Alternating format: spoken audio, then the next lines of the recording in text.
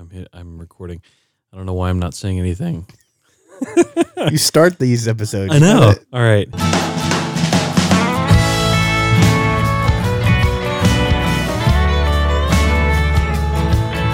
halfway down in the bottom of a bottle and I ain't gonna change my ways. But I ain't half bad when I do what I ought. It don't happen much these days.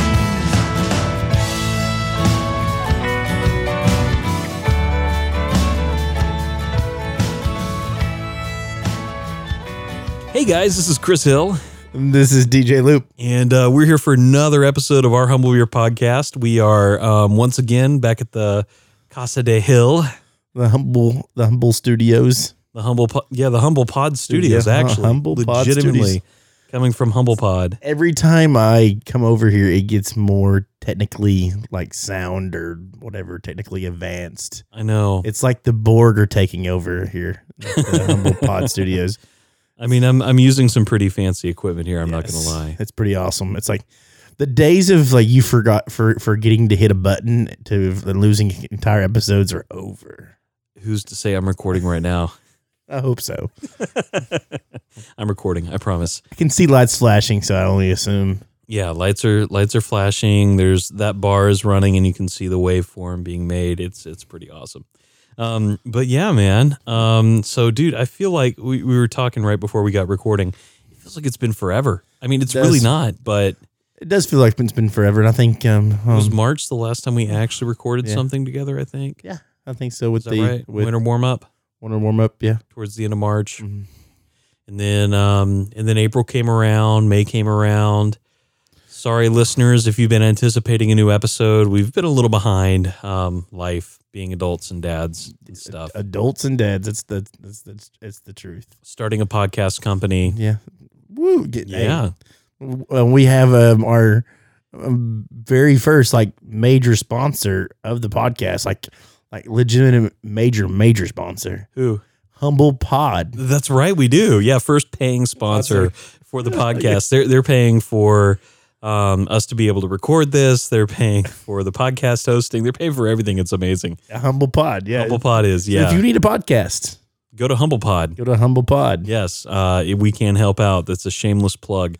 But anyways, just wanted to catch up. DJ, I mean, you've been all over the place. Yeah, I've been to Atlanta a couple times, checking out breweries. Brewfest prep is in full swing. You got a pretty good haul back from your last Atlanta trip, didn't you? Yeah. What'd you bring back, by the way? I went to Hop City. I said that like one word. Hop City. Hop City. Hop City. Hop City. Hop City in blue. Yeah.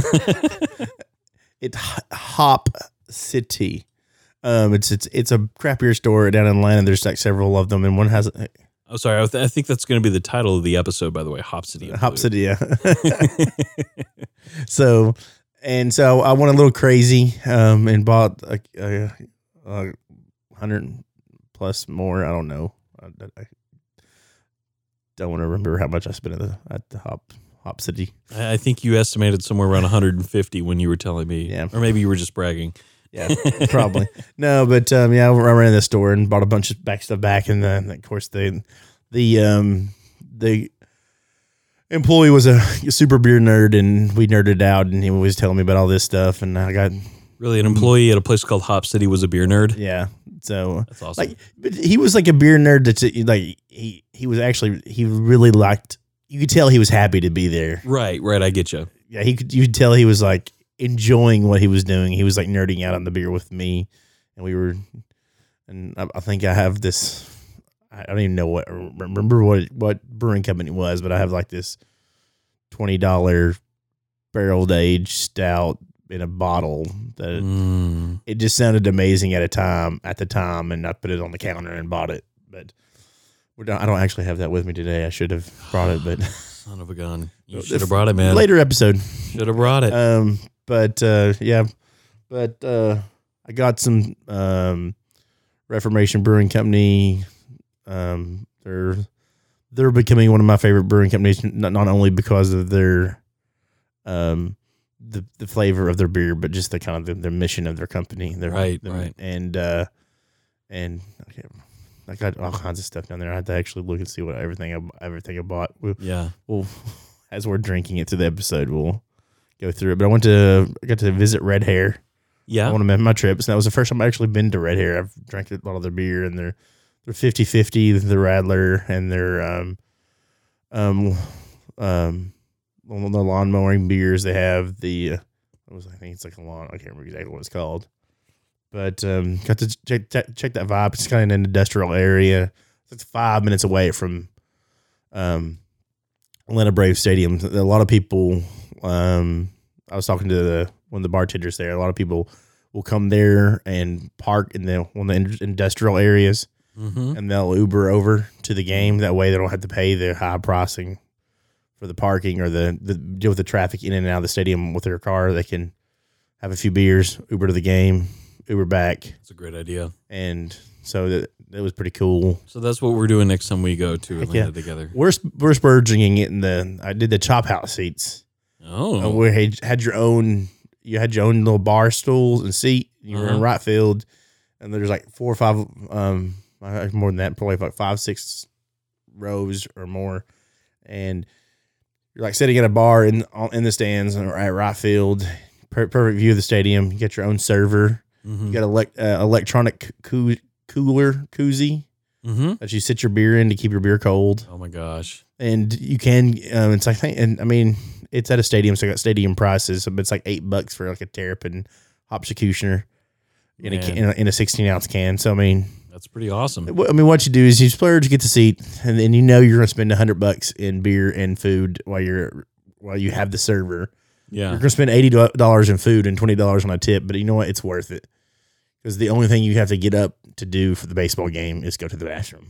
It's the only thing you got to do. That's pretty impressive. And there's a bathroom within 20 feet of you, behind you in the little restaurant up there. So it's like one of the best Braves experiences I had in those seats. I have only ever sat in the nosebleed section watching a Braves game, and that was in like '98, right after the Olympics, and my family had gone down to like visit Olympic Park and do all that, and then we went in and had some fun. But that was my last experience out there. Yeah, I was super disappointed that I didn't get to do the new Reformation Brewing. I think they want the new location. One in Woodstock, and I think this one's closer to Atlanta. But Canton, I think, I don't know. I think that's the name of the little town they're in, or street or whatever. But it's a new location, and I think it has a full service restaurant, I believe. Nice. Could be mistaken, but I remember thinking of reading food. But the guy who runs it, his name is Spencer Nix. I follow him on the social medias and talked to him before on the socials, but never met him in person. I met his wife at a UT football tailgate when UT was playing Georgia Tech. And she's a Georgia Tech alum. And I saw the Reformation Brewing tent outside on somebody's car. I'm like, oh, I love Reformation Brewing. I'm down here by their beer. I've been to the location of Woodstock.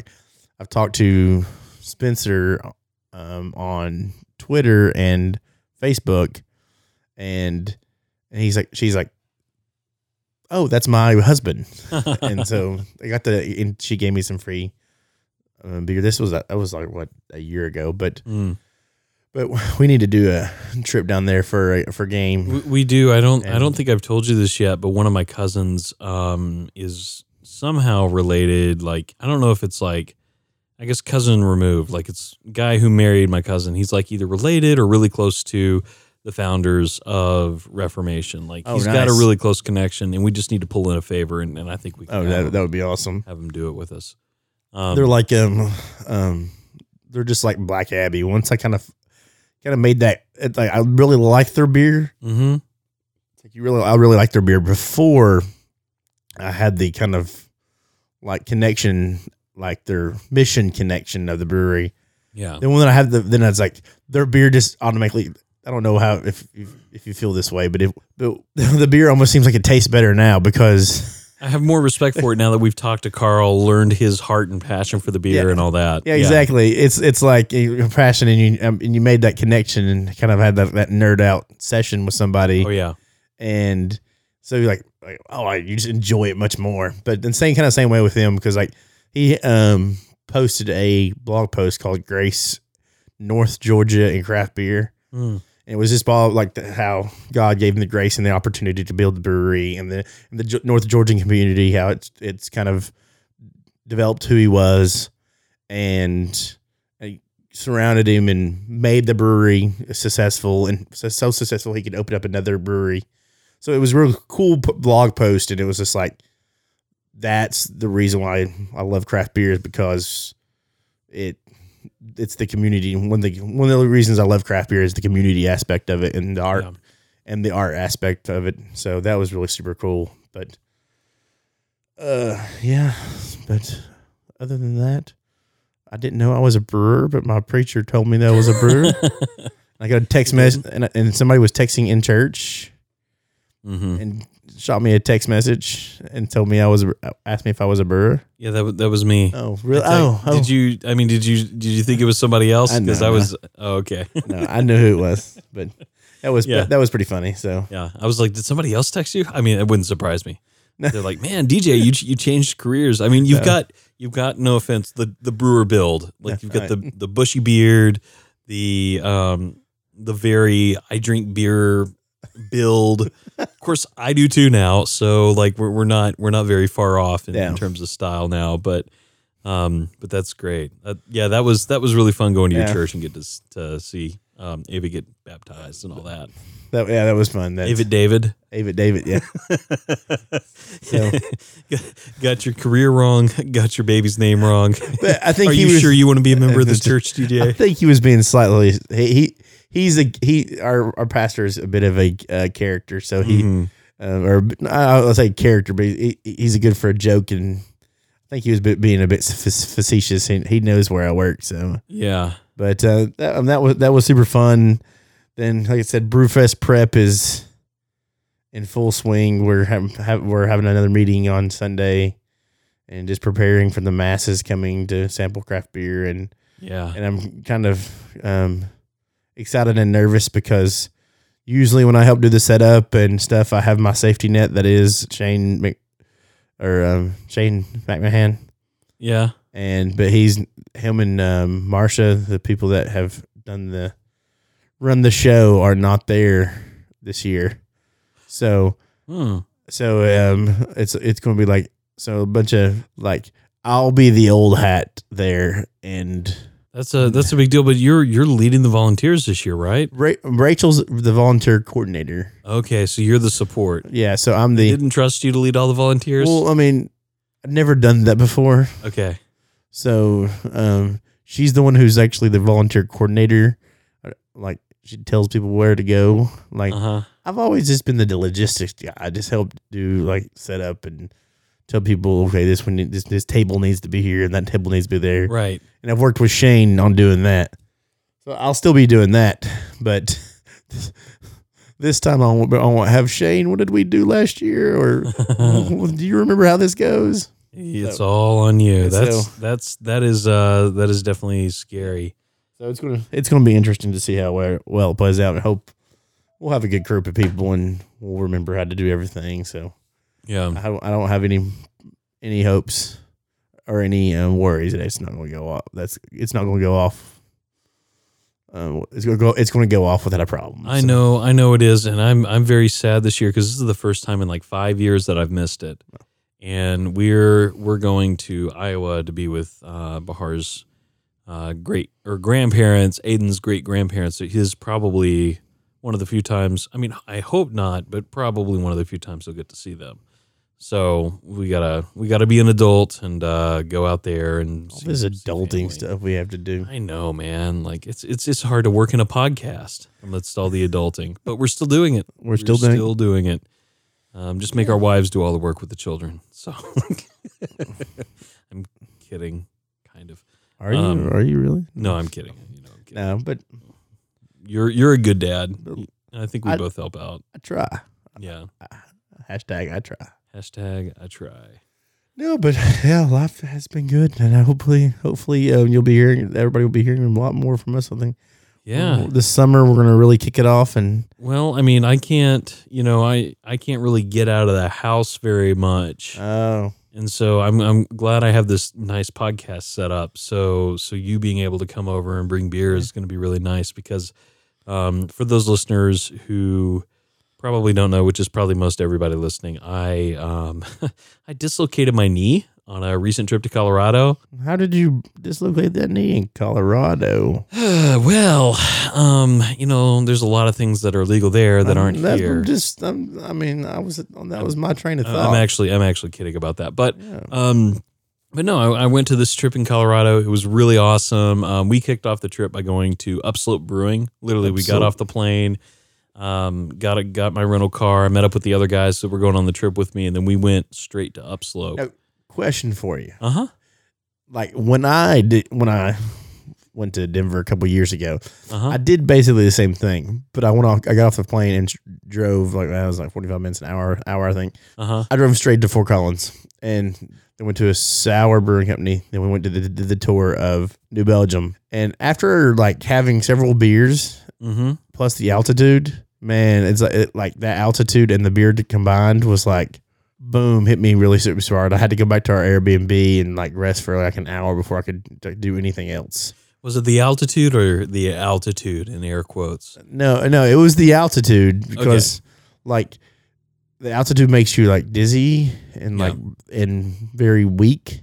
It can, yeah. So I was dizzy and weak, plus with the somewhat effects of alcohol. I mean, it all combined and created some. And so did you have any kind of feeling like that? I think I'm gonna blame some of it on the altitude. Okay.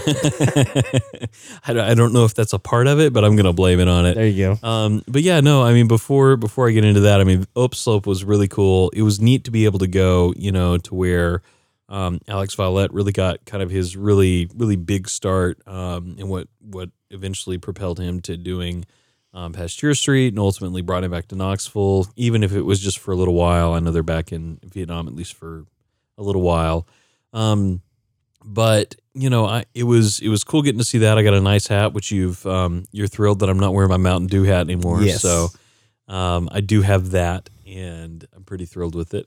And then beyond that, we went into Estes Park. I was there for a retreat. So, we spent most of the time out in Estes Park, and that area was just beautiful. And then, so just to set the scene, the day we left, we got out a little early from the retreat, and we decided we were going to take our time coming back just to have a scenic, just beautiful trip, take the scenic overlook back out of Estes Park into Denver and stop through Boulder again, get more beer, do all that. And so on our way back up Estes Park, up this really scenic passageway, we decided to pull over to the side of the road because we had this really nice overlook that we wanted to go, walk up and see.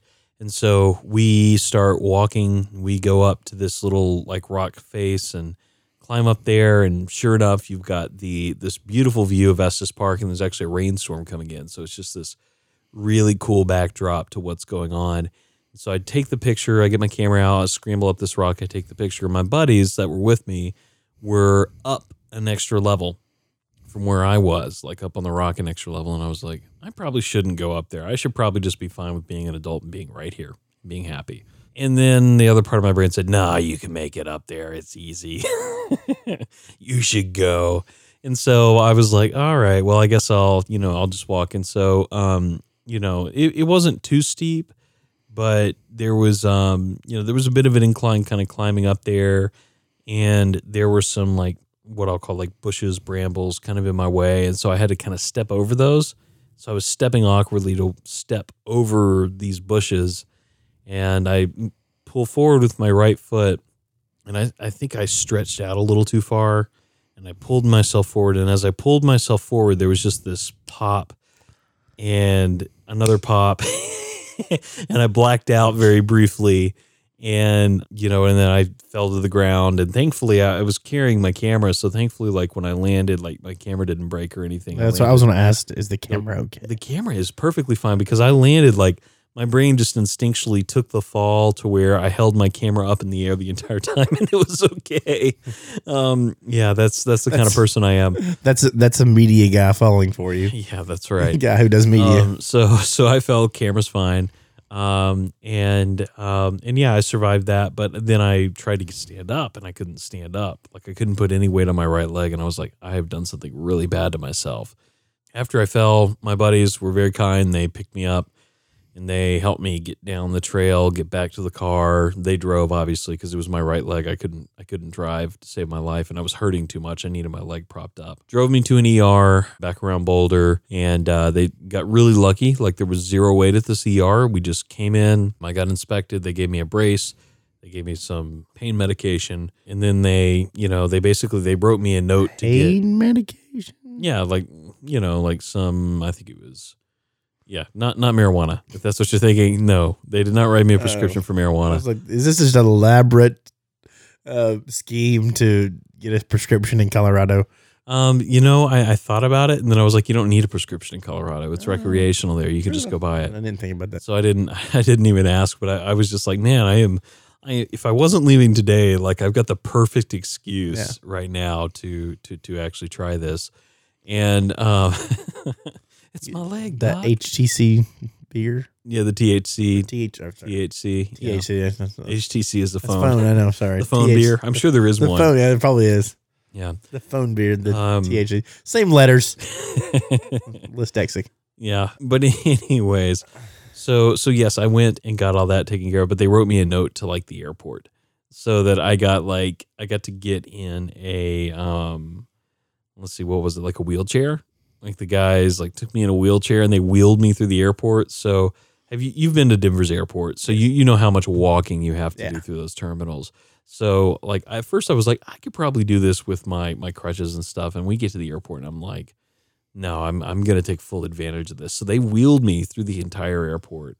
And I was really worried too, because I was flying United. I was really worried I'd get to the gate and they'd be like, well, sorry, you just got to deal with it. You just got to have your leg out there and whatever. But they were really kind, and I mean, this had to be like, I don't know, God's provision, because the one seat that was available on that plane was the very front seat, and it was the only seat that would accommodate my leg. So, they moved me up to that seat and everything when I got to the gate, and they were completely awesome about it. And it's honestly the best experience I've ever had flying United. So, that's the moral of the story. The best way to fly United is to fly injured, not to get injured by United, which ironically is actually how I started the trip, or part of how I started the trip, because United on a prior flight earlier this year had rammed into my knee, actually the same knee that got injured. So maybe there's a correlation there. Maybe they hurt me so bad they gave me money to apologize and make sure I didn't say anything bad. And of course, I'm not saying anything bad, but I do find it suspicious that both times it was United, my knee is involved. There's a conspiracy here, DJ, if we go deep enough. Dun, dun, dun, dun. Dun, dun, dun. But anyways, back to beer. So you were talking about the Braves Stadium having beer in those cool coolers. Do you think they'll have that with Neyland Stadium?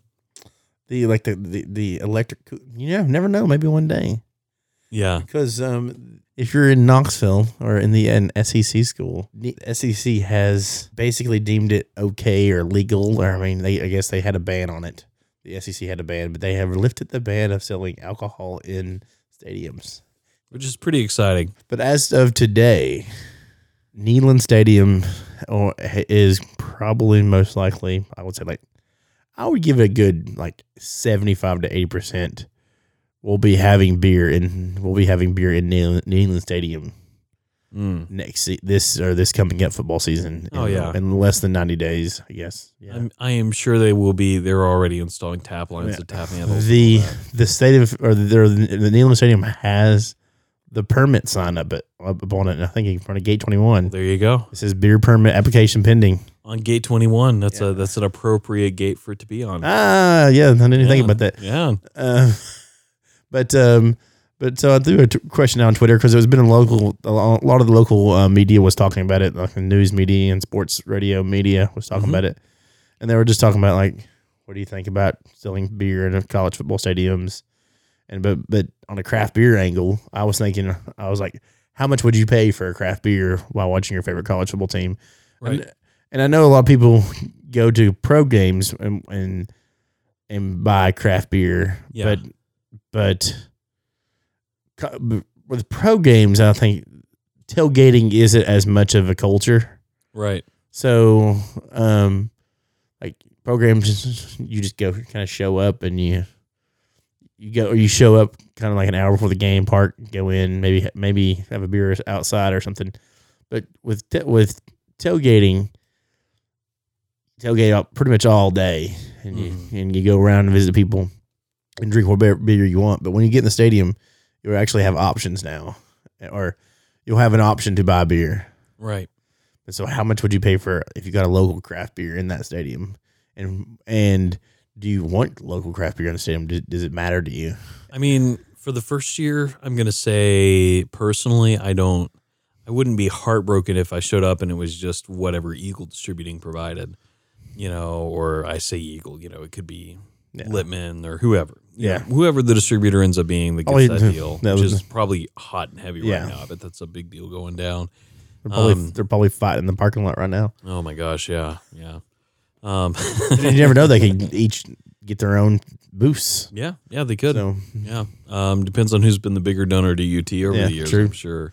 Well, I think Peyton Manning has a tie with Eagle. Oh, there you go. So because he owns several distributorships in. I see where this is going already. In New Orleans, and I think he's part ownership in Eagle with Ray Hand. That would make sense. So I mean, it would be.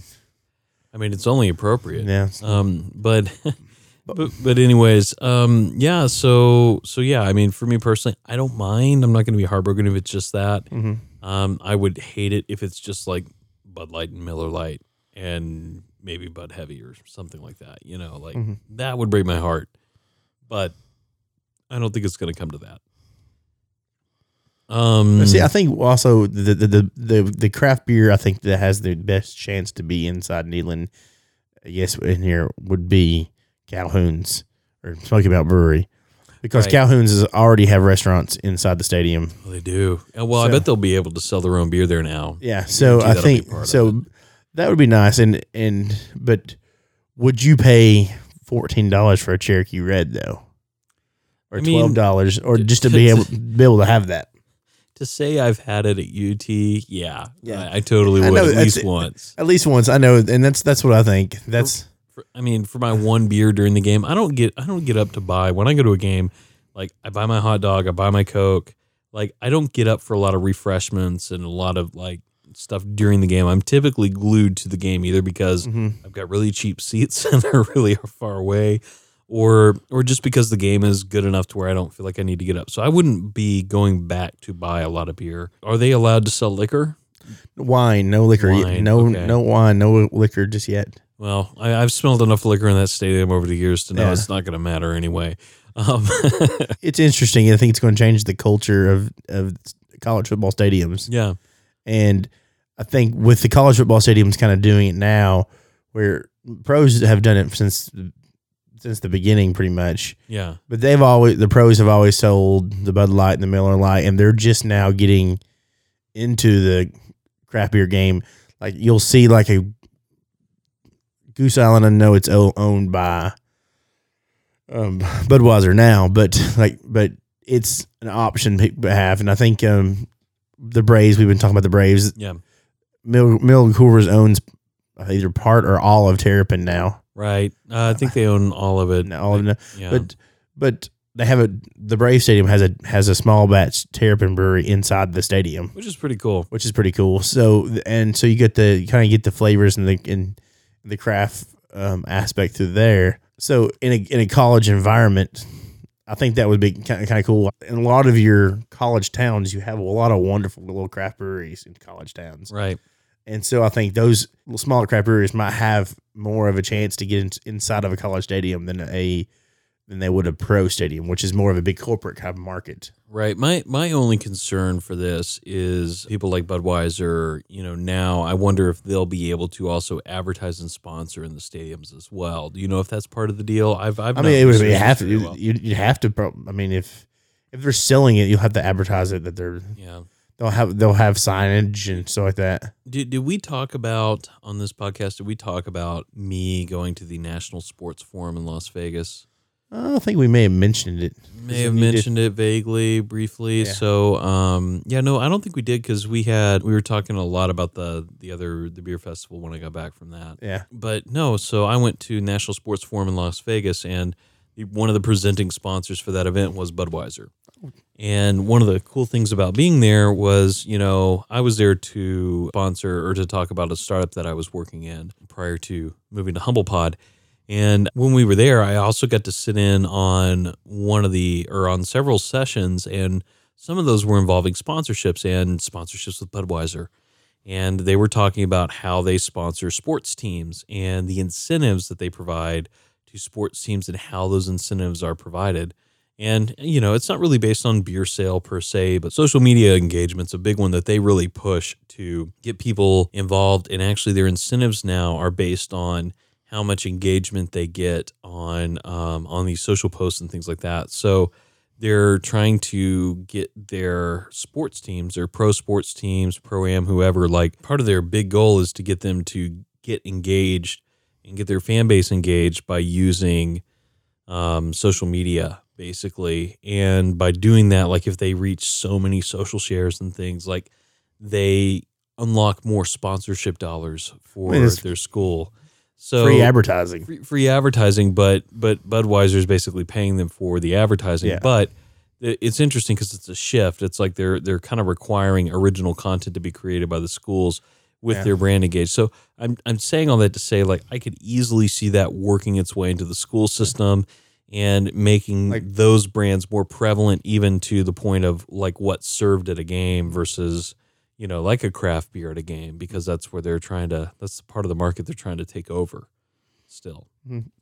But yeah, I mean, and like pushing people to like take a picture of themselves and hashtagging with the beer and the inside kneeling. Yeah, or creating original content like videos and things like that. Like the Bud Night comes in, and they've got it's actually a really great video. Props to you can hate on them for a lot of things. Their marketing is definitely not one of them. And the Bud Night with the Baltimore Ravens was amazing. If you haven't seen it, go check it out. He becomes a recruit for the Baltimore Ravens. Oh, that's funny. And that's kind of the examples they're going for. So the schools like doing videos like that and things like that. So it's just like, is it going to be big beer focused once we really get into this, or are we going to see a craft focus? I think it's going to be hard from a commercial aspect, especially with the university, for them to go, oh, well, we really need to support our craft beer community. And one of my friends on Twitter, Shane McMahon, he actually tweeted, he was talking about like he think with the beer taxes and stuff so high in Knoxville. That was a great response. With the beer taxes being so high, he thinks that the prices of so if you do get, are you talking about this guy? No, I'm talking about another one. Sorry. I was just talking about the price point, which was the original question we had. Oh yeah, but because I think the 57% of the vote or 54% of the vote said they would pay $7. Yeah, which by the way, I was impressed. We got 48 responses to this. And we'll just, since you're bringing it up, sorry, we'll go through this real quick. 21% of you all said that you wouldn't pay more than $5 for a craft beer, which I love your optimism. Yeah, I know, exactly. That'd be awesome. It'd be like the Atlanta Falcons stadium, the Mercedes-Benz stadium. Yeah. And Atlanta United, they do the fan-friendly pricing. Yeah, which I think is great. Which is great. So like I think the most expensive beer in that place is like $8, and it's like a 24-ounce premium craft brewery, or I think it might even be a 32-ounce. Right. These students are spending tens of thousands of dollars, hundreds of thousands of dollars to go to this university already, and you're going to charge them $15 for a beer. Yeah, I hope Seriously. not. So, but no. So 21% $5, 54% to your point $7, 15% $10, and then only 10% of you would pay $12. The most I've ever paid for a beer inside of a stadium is $10. Oh, really? And I was racking my brain how much I've ever paid for a beer inside of a stadium. At the Braves game for that, the craft can. I think they had one of the craft cans of whatever the beer is. What was we just said Hopsecutioner? I think a Hopsecutioner. I think Okay. it was $8 or $9 maybe. Yeah. But a lot of times they also give you like a full pint can. Too. Yeah, it They're was not a big just, pint can. they're Yeah, not just like a. and so I ounce. was trying to think of, and then when I went to FedEx Field for Manchester United soccer game, which is in DC, Guinness was $8 a can for a pint can of Guinness. I've got you beat. I went to the Yankee Stadium, Oh, the nice. brand new one, like $15 for a can of Heineken. Wow, see, And that was the most craft they got, wow. which sounds like the Yankees, doesn't it? That does sound like the Yankees. No, but I just couldn't. I don't remember ever paying more than $10 for a beer in any stadium or sporting event. Speaking of sporting events, But oh yeah, that's my I want to put that on silent. whoops. My ESPN alert just came off. It was hilarious, though. I don't know. A good time. But it did, yeah, a very good timing. No, but yeah. So I was just interesting because with the beer sales in Neyland Stadium, and it being something new in the college realm, I know a lot of people will probably come back and say, "Oh, pros are different a lot." But pros have done it for years, but I think there's just two different atmospheres when it comes to college and pro Yeah. sports, and I think pro sports are very corporate, kind of sterilized environments where, I mean, it's fun to go to pro games. You get the luxury of programs, but when I can envision more people at a Neyland Stadium down in the old hall or down in the old parts of the stadium and in the bleachers and stuff with a pint of local beer more than I would in a corporate environment like Nissan Stadium where the Titans play or Hard Rock Stadium where the Dolphins play. It's like that's a place. It's almost like a Walmart of football. Yeah. So like, but the college stadiums are unique, and so I think it's a different vibe. So that's what I was kind of wondering: would people that go to college games prefer a craft beer? Could that be a focus in college stadiums since it's brand new? We'll see. And these are smaller markets that have most of them. I mean, I know you have Swamphead is a big one in Gainesville. Mm-hmm. Athens has multiple breweries, and that's where Terrapin started. I'm never going to be so excited to go to a Georgia game if they say that, like, Creature Comforts. Yeah, yeah. If they said Creature Comforts was in here, I would be like, oh my gosh. Of course, in Nashville, if you go to a Vandy game, they have all the different breweries in Nashville. And so, like, all these different smaller markets that have these small breweries that that could easily have more connections with the community and a sports team. I just was thinking, would you want that? Yeah, I don't know, man. I think it would be great if the breweries can keep up with the capacity. Because Neyland, I mean, you're talking about supplying beer to, I mean, not 100,000 people, but probably good. You need enough beer to be able to support 5,000 to 10,000 people for a game. Yeah, I mean, that's what I was saying. Roughly, if it's on par with the market, it's like what 20-25% of beer drinkers in that stadium would want to drink craft, right, or premium beers, right. So but you still got to have it at multiple stations too, because it's not just like one spot in Neyland Stadium is going to be available. The favorite response was the yeah, this is one I was laughing about. I thought you were referring to. So Guinness Forever 61 says, I'm trying to imagine spilling a $15 sour coffee bacon maple chocolate milk stout down the steps of Neyland. Nope. LOL. Yeah. I thought that was pretty funny. That's pretty good. I mean, that would be something that would be kind of cool to be able to in the stadium instead of outside the stadium. Like, I've tailgated for years, and I'll bring the craft beer cooler to the tailgate, and we'll try different beers. And almost I've had multiple tailgates that are almost like mini bottle shares. For the stadium, and you drink a beer like that. Yeah, it'd be kind of fun to do that in the stadium. I think so. And I would think, I would pay $12, and I think that's probably my limit. Yeah. I'm like, once you start having to hand over 20 and you don't get much back, and if you're sitting in the top of the stadium, you can see the brewery that you're buying. Yeah, that was. I'll just go there after the game. Yeah, I just go there after the game. But I think it's going to be I think it would be a unique opportunity for local craft breweries in these smaller markets that could easily it's just more easily accessible to connect with the college team to actually get your foot in the door with a college team. Yeah, because somebody from that college up high in that college probably goes to that local craft brewery, right?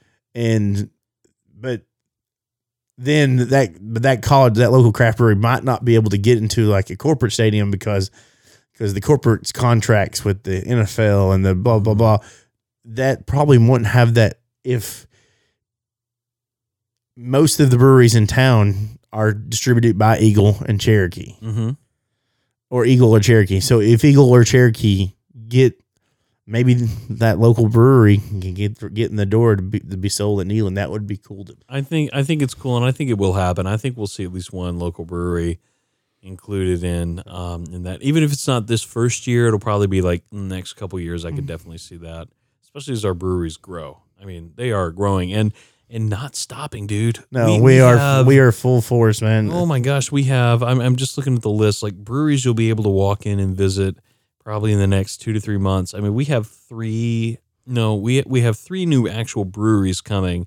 Well, technically, I guess 2 new actual breweries coming, maybe 3, plus some other exciting things happening. So we've got Next Level, we've got Elst, we've got Albright Brewing, we've got Beard and Beer Market, which is apparently starting a brewery, which is the first I've heard of this. That's the word on the street. Word on the street. Yeah, that's word on the street that they're looking to maybe put some tanks and they've already did a collaboration. You heard it here first, kids. Yeah. I don't know if they heard it here first. But. Well, some will because it's the first time hearing it. But I know Chris DP8 or what is it? Pietro. I can always mess up his last name. Trio or something like that. Anyways, But anyway, I know that he did the manager over there. He did a collaboration with Print Shop, which was cool. So it's out. I think it's been pouring at the beer market. Right. But so I think they're getting their foot in the door with the brewing game. Nice. So that's nice then. I mean, in my neck of the woods in South Knoxville, we're waiting the arrival of Highwire out of Asheville, North Carolina. Wow. They're opening a tap room in it. If I'm going, when I go down to Sevier is one of the ways I can go home, and I find myself going down that way more and more just to drive around the brewery or drive around the tap room to see how close and all the murals they're painting and the reconstruction of the brewery. Cannot wait to see it. Maybe I'll tell this story. I don't care. Okay, we can always edit it out if it's inappropriate later. No, it's not that inappropriate. There has been multiple times, speaking of our conversation with Neyland Stadium, there's been multiple times I've been tailgating or something. A lot of times I will like park at a Lions area. And then I'll like Uber to the game or Uber downtown. Yeah. Have a few beers in Lions and go downtown to like for a football or basketball game. Then a lot of times like the Uber is like $100 after a game. And it's only like a 30-minute walk from the Neyland Stadium or Thompson Mall Arena to Alliance. So I'll just walk back. The building that Highwire in was my go-to spot to hide in the crevices in the backside of the building to pee at. Now you'll just be able to walk in and use an actual exactly. It was like me walking. I'm 3/4 of the way there. I can't make it to the restroom. I can't make it to Alliance or to my car to get me home. So it was like, it was an old abandoned building. So I'll just go in this corner in the dark and pee on side of the building. I know it's wrong. I know everybody's judging me. It's like that episode of Seinfeld where they're walking through they're endlessly walking through the parking garage and like, just pee, just duck behind a car and pee. It'll be fine. And the minute Georgia does, like police show up, sirens, they end up in jail. Like it's amazing. But that's what funny, and that's what would happen to me if I tried to do that. DJ. So I've peed there. I've peed in that building multiple times. So, and I can't wait to share this with the owners when I am sure they will be like, great. There's the weird guy that this was his place. He peed. I don't think you'll have to share it with them because we'll probably hear it on the podcast first. That is both amazing and hilarious. Yeah, so I'm excited for the building. Yeah, it's exciting. So Yeah, that's awesome. yeah. And I was excited to just having a Asheville brewery that big and that confident in our beer scene to come and because we've looked at Asheville as this beer city for so long, right, and how and we're growing our scene, and they've had their scene established for several years now, but they feel confident enough in our scene. Yeah, the craft beer capital that is Asheville still feels confident to come over and open a tap room because our scene is up and coming, and I've heard some pushback saying, oh, we want our own, we want to create our own, we don't need Asheville. And no, come on, that's what I say. Yeah, and I'm like, come on, let's build together. If Asheville wants to, however wants to be a part of it, yeah, because it looks like, or of course they do, and they're just going to help grow it. So it's going to be, I think it's going to be, and I think that will be bring people from Asheville. Go, oh, we can go to Nashville. We can go to Knoxville. Highwire has a tap room there. Then within Highwire's tap room is walking distance. You have Alliance and Print Shop. that's amazing. So it's like easily do a South Knoxville pub crawl. I mean, South Knoxville pub crawl. Speaking of, this isn't on our list, but Zach at Knox Brew Tours is going to be starting a walking tour soon. Yeah, I mean that's perfect. So, there you go.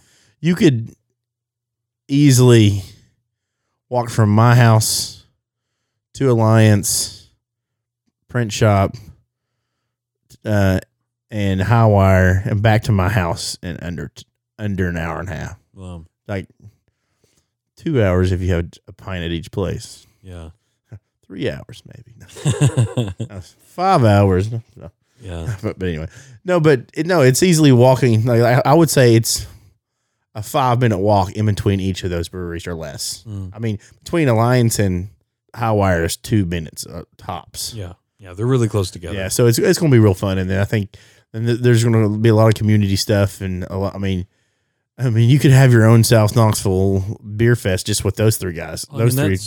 That's like evidence of the South Knoxville revitalization. Yeah. Like South Knox is finally seeing that spark of life that's been missing for so long. In fact, it's funny. Todd White, he actually just spoke at the American Marketing Association luncheon yesterday, and he was talking about the economic impact of brewing, and he was talking about South Knox and how Alliance really kickstarted the economic revitalization in that area. Oh, no doubt. And it's definitely cool to see it. Well, if you look at any of that's been an old adage for a while. If you look at it any area, I mean, Knoxville is an example, but you can pretty much pick any major city. It's a key economic indicator of growth as a craft brewery. Yeah. So the more craft breweries you have, the more indication that your city's actually growing economically. But but you can see a lot of these these areas that were not necessarily run down, but I guess a lot of them were run down. But but the growth of that area was started by a craft brewery. Yeah, that craft brewery took a chance and said, "Hey, there's this area has potential. We'll open a tap room here." Then that bred a coffee shop, that restaurant, so forth, so on. Next thing you know, CrossFit Center. Right. Where there's a brewery, there's at least one coffee shop and a CrossFit nearby. Exactly. We learned that in Nashville. That is very true, and I think definitely true in Nashville. That's like a science out there. Yeah, exactly. But yeah, and then we have Next Level.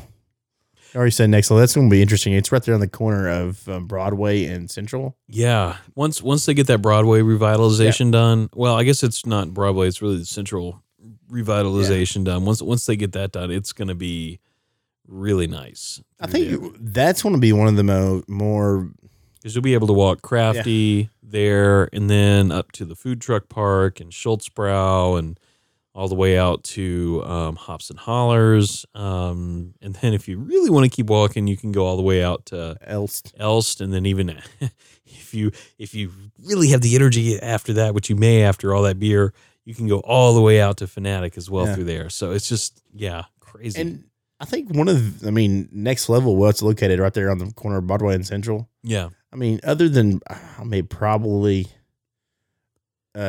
Downtown Grill and maybe Balther, it's going to be one of the most visible breweries just by traffic standards. Right. Like people are going to see it because people travel Broadway so much and travel Central right there so much, and it's people go up north because there's because a lot of people go straight down Broadway because it goes right into Felton City, and then it goes into downtown and intersects with Central and going to Old City and back up north. And then you have the on-ramp right there on Baxter on Central. So a lot of people getting off the interstate right there. That's just going to be a brewery that a lot of eyes are going to hit when they go by. So I think that could be traffic area. Yeah, that's going to be very successful. I think one of the reasons how that can be very successful is just because it's going to be people are like so many craft breweries in the past, and when I visit them cities, they're kind of tucked away in industrial areas, right? Like because you need that space for the brewing equipment and the zoning laws. Like Red Hare in Atlanta, it's kind of back in a little warehouse park, right? So they're not that visible out, but Knoxville's going to have a lot of breweries that are very kind of visible inside the town square that are easier to get to than most cities. Yeah, we're going to have a very walkable downtown. We already do have I think a pretty walkable downtown, but even more so now, we're definitely going to have a scooterable downtown. Don't get me started. Yeah, I'm heartbroken. Like my knee injury happened at the worst time because like the scooters come in and it's like, oh, there's no way I can do that on my knee. Like I would stop. I'm afraid of the scooters. Put my right leg out and then I'd like die. I'm afraid. Yeah, I'm afraid of hitting people on them or bad things happening. But yeah, so we have all that coming. Albright, I don't know much about them, but it looks like a really cool place. Let's see here. Yeah, they look like they're going to focus on IPAs, even like bourbon and wine infusions and innovative creations inspired by travels abroad, which I'm really curious to see what that means. If they're just going to try a lot of international styles, or if they're actually going to pull from like, I don't know, an international craft beer that they've tried that they're like, oh, this is different. Because there are legitimate. We've talked about it on this podcast before. There are legitimately breweries that are like in Italy that are craft breweries that have not been around for hundreds of years, that have just started by local people that want to have craft breweries. So if they're taking from inspiration from that, I'm interested. If they're, I don't know, that could just be marketing speak for we're going to do it Kolsch. Yeah. So I'll be curious to see what they actually mean. Maybe they'll be Indian craft and it's beers. kind of cool. And I know there's some other businesses that have been right there on Sutherland Avenue, but it's kind of the first big brewery. That's the first brewery that's going there on Sutherland. So it's going to kind of see the growth of that area too. Yeah. And it's kind of its own little community right there. So it's got the river sports and different things. So it's going to add a craft beer to that. So yeah.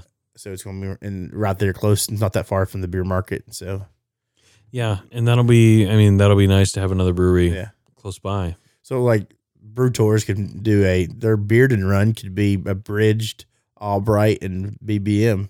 Yeah. So and start with the A's. A's and the B's. A's and the B's. Would there be we don't have a C. We have Clinch River. You could do the ABC brewery. There you go. Brewery tour. And then, and so, we've got a lot going on. I guess kind of moving on to our last little thing. Do we want to take a pause and get a beer and come back? Sure.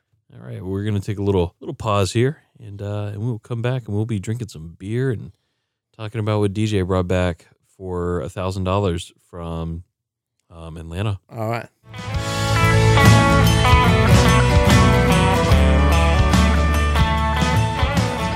And we are back with beer, fresh beer. Anyway, we had just downed some delicious Marble Brewing Company beer. Marble, you may be familiar with if you've known Knoxville beer long enough. They're most known for turning craft beer into sawdust. That's a bad joke. It's a beautiful joke. Yeah, but you've already heard the punchline, so you're like, oh, that's lame now. But no, Marble is known in Knoxville for suing Marble City Brewing and keeping them from using marble in their name. And the rest is history. And the rest is history. No, I'm drinking Atlanta Brewing Company's their Hartsfield Indian Pale Ale, their IPA. It's pretty tasty. Just a good flavorful, not too terribly bitter. Sounds really tasty. Not too terribly bitter, citrusy. 6.2. And I am drinking the Wooden Robot. It's a double dry hopped IPA with local barley and oat malt and mosaic hops. So it's from Charlotte, North Carolina. Yeah. So interesting beer. So my wife give it a shot here. Absolutely loved it. I did not. And why didn't you like it? It was almost too flowery. I can't. Too floral for me.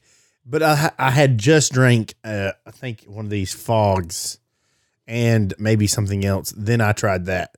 Or me and my wife split that, or we were going to split it. Yeah. And it was just, the floral was just too much for me. And maybe because I had back-to-back floral beers. I think maybe I'm not really getting, I don't know, for me, my palate, I'm not really getting those floral notes. I'm really getting, like, it's got that local barley and oat malt. Like, I'm getting a lot of malty flavor in this. Mm-hmm. It's definitely different. Yeah. It's definitely different. Like I need to keep sipping on it to give you a better answer. She said it reminded her part of my garden from Last Days of Autumn. Which is just dank. So, it was just... Yeah, okay, I see what you're talking about. I don't know, but like I said, I have another one at home, so I'm going to give another shot, but I didn't hate the beer, but it just wasn't my favorite, and I think the reason why it wasn't my favorite is because... It's not blowing me away. It's not terrible, but it's not blowing me away. Because it was what I was drinking or with it, but this Hartsfield is just a good sessionable, or not sessionable, but good drinkable IPA. Yeah. It's just something drink fresh, international exotic rotating hops. I wonder if that means they just kind of use different hops in this style. Probably. But Atlanta Brewing Company used to be Red Brick Brewing Company. I did Laughing Skull. Oh, yeah. So they rebranded. I didn't realize they rebranded. They rebranded as Do you know why they rebranded? I think it was just kind of just to refresh the brewing company, and I think it may have been Atlanta Brewing Company original, and they went to Red Brick. Then I think they wanted to go back for the anniversary. I know it says since '93, so it was maybe an anniversary, but there was some reason or some milestone that because they rebranded. I probably should have Googled that, but I didn't. But it's okay. But whatever. But they rebranded. But yeah, so but that's some of the beer that I brought back. There's several more. I got another and for some odd reason I did a bunch of IPAs in cans, and then all my bombers that I bought in bottles were stouts. So it's like I went straight up like, oh, I'll buy this IPA. Like, I'm gonna buy 10 6-packs of IPAs in cans. Then I'm gonna buy like 5 bottles of stouts. And I don't know what possessed me. You were just in a mood. Your shopping spree. Yeah, it was retail therapy. Yeah. Nice. Yeah, but it was good. Yeah, I mean it's good beer. I mean, it's not the worst. I need to keep drinking. I did want to tell my quick story about. Yeah. You go ahead. You said you had a story about Marble Brewing Company. Well, so I have a friend who. What's that friend's name? Because I'm sure he listens. Jimmy. He lives in Albuquerque, and so I told him to bring me back a craft beer from Albuquerque, and so he brought this back from me. But he told me an interesting thing because apparently in Albuquerque they have very strict DUI laws. Okay. So when you go to Marble, if the beer is under 10%, I think under 10%, you're allowed to have 4 of them while you're there at the brewery. If it's over 10%, you're only allowed to have 3. Then they won't sell you any more beer at the brewery. Like even if you're buying stuff to take home. No, they'll let you buy a 6-pack to take home. Okay. But as in drinking there, and if it's under 10%, they will not serve you more than 4 beers. Yeah. Okay. Interesting. I mean, if it's 3 if it's over 10%. I mean that makes sense. I mean, I'm not going to buy much when I go out. I'm not a lightweight by any means, but I know that like after about 4, I'm really feeling it. Mm-hmm. So generally, I'm not as close to downtown. My house isn't as close to downtown as yours, so I'm not Ubering home.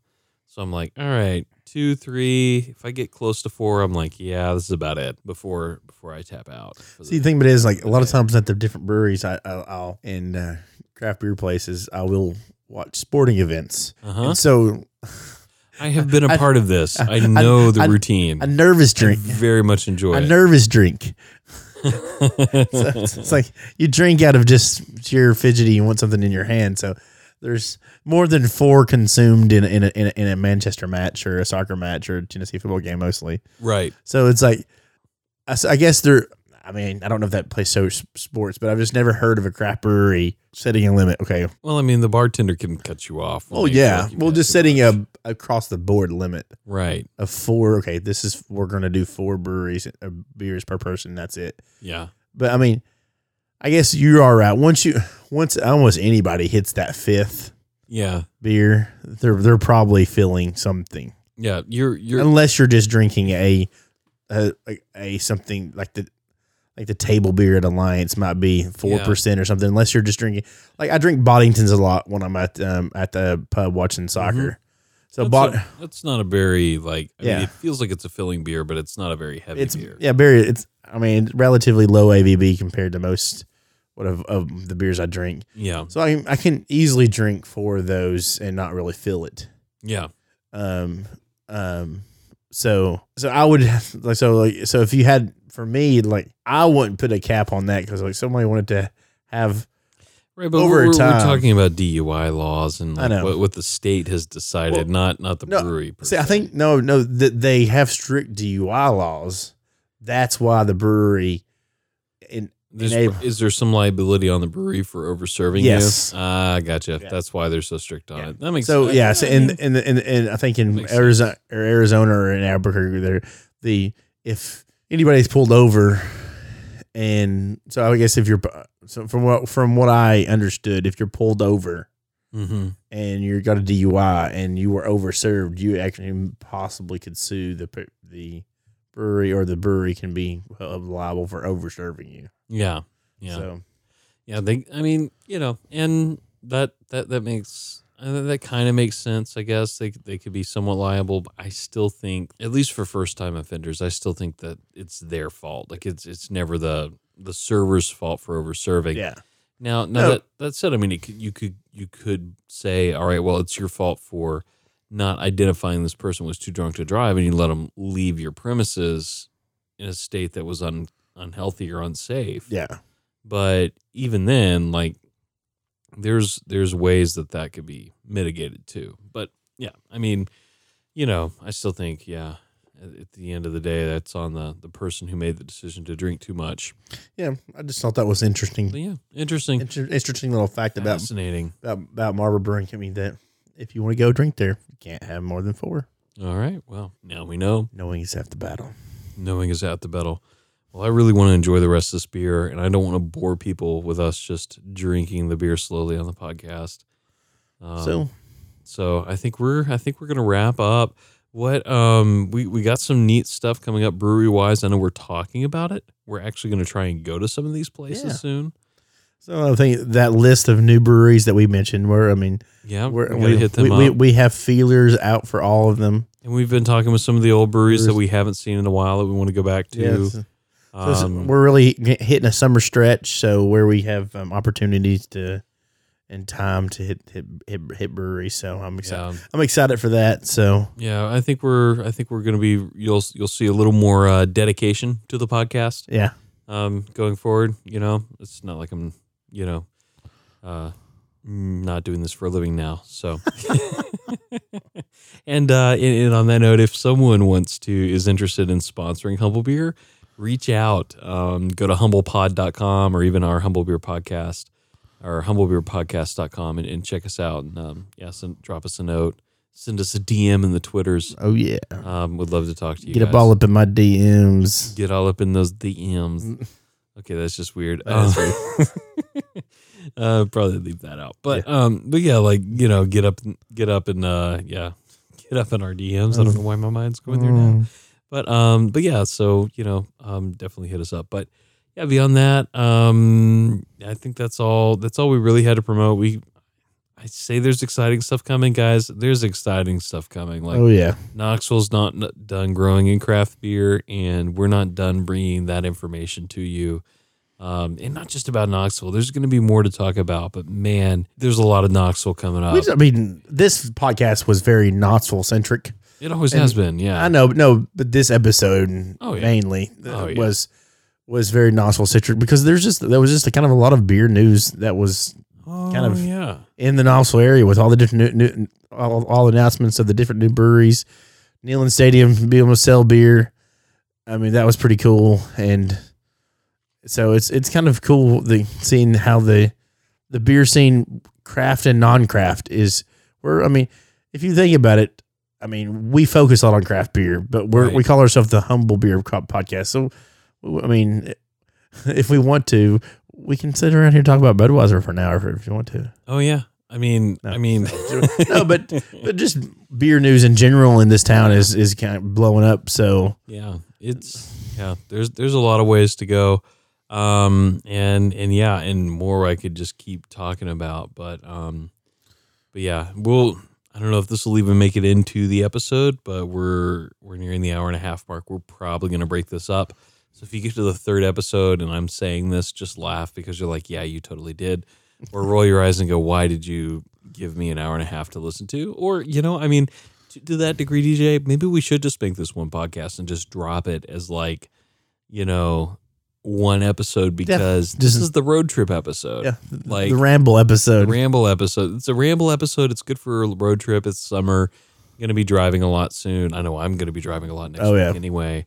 And I'm always hope I'm riding, not driving. So, yeah, I know DJ is decidedly not a driver. No. I've been anti-driving here lately. I've always been anti-driving. You just need to buy a Tesla, dude. Tesla. Yeah, there you go. Yeah. So next car needs to be a Tesla. Model 3 with the automated driving. Can I sit in the passenger seat, drink a beer while it drives me? No, we're not there yet. Not there yet. One day. Yeah. Well, Uber and Lyft are working on that technology, but but anyways, yeah. So with that said, it's been an awesome podcast. Yeah, CJ. I think so. All right, you got daddy duties. Yeah, I do. Well, with that said, this has been Chris Hill. I have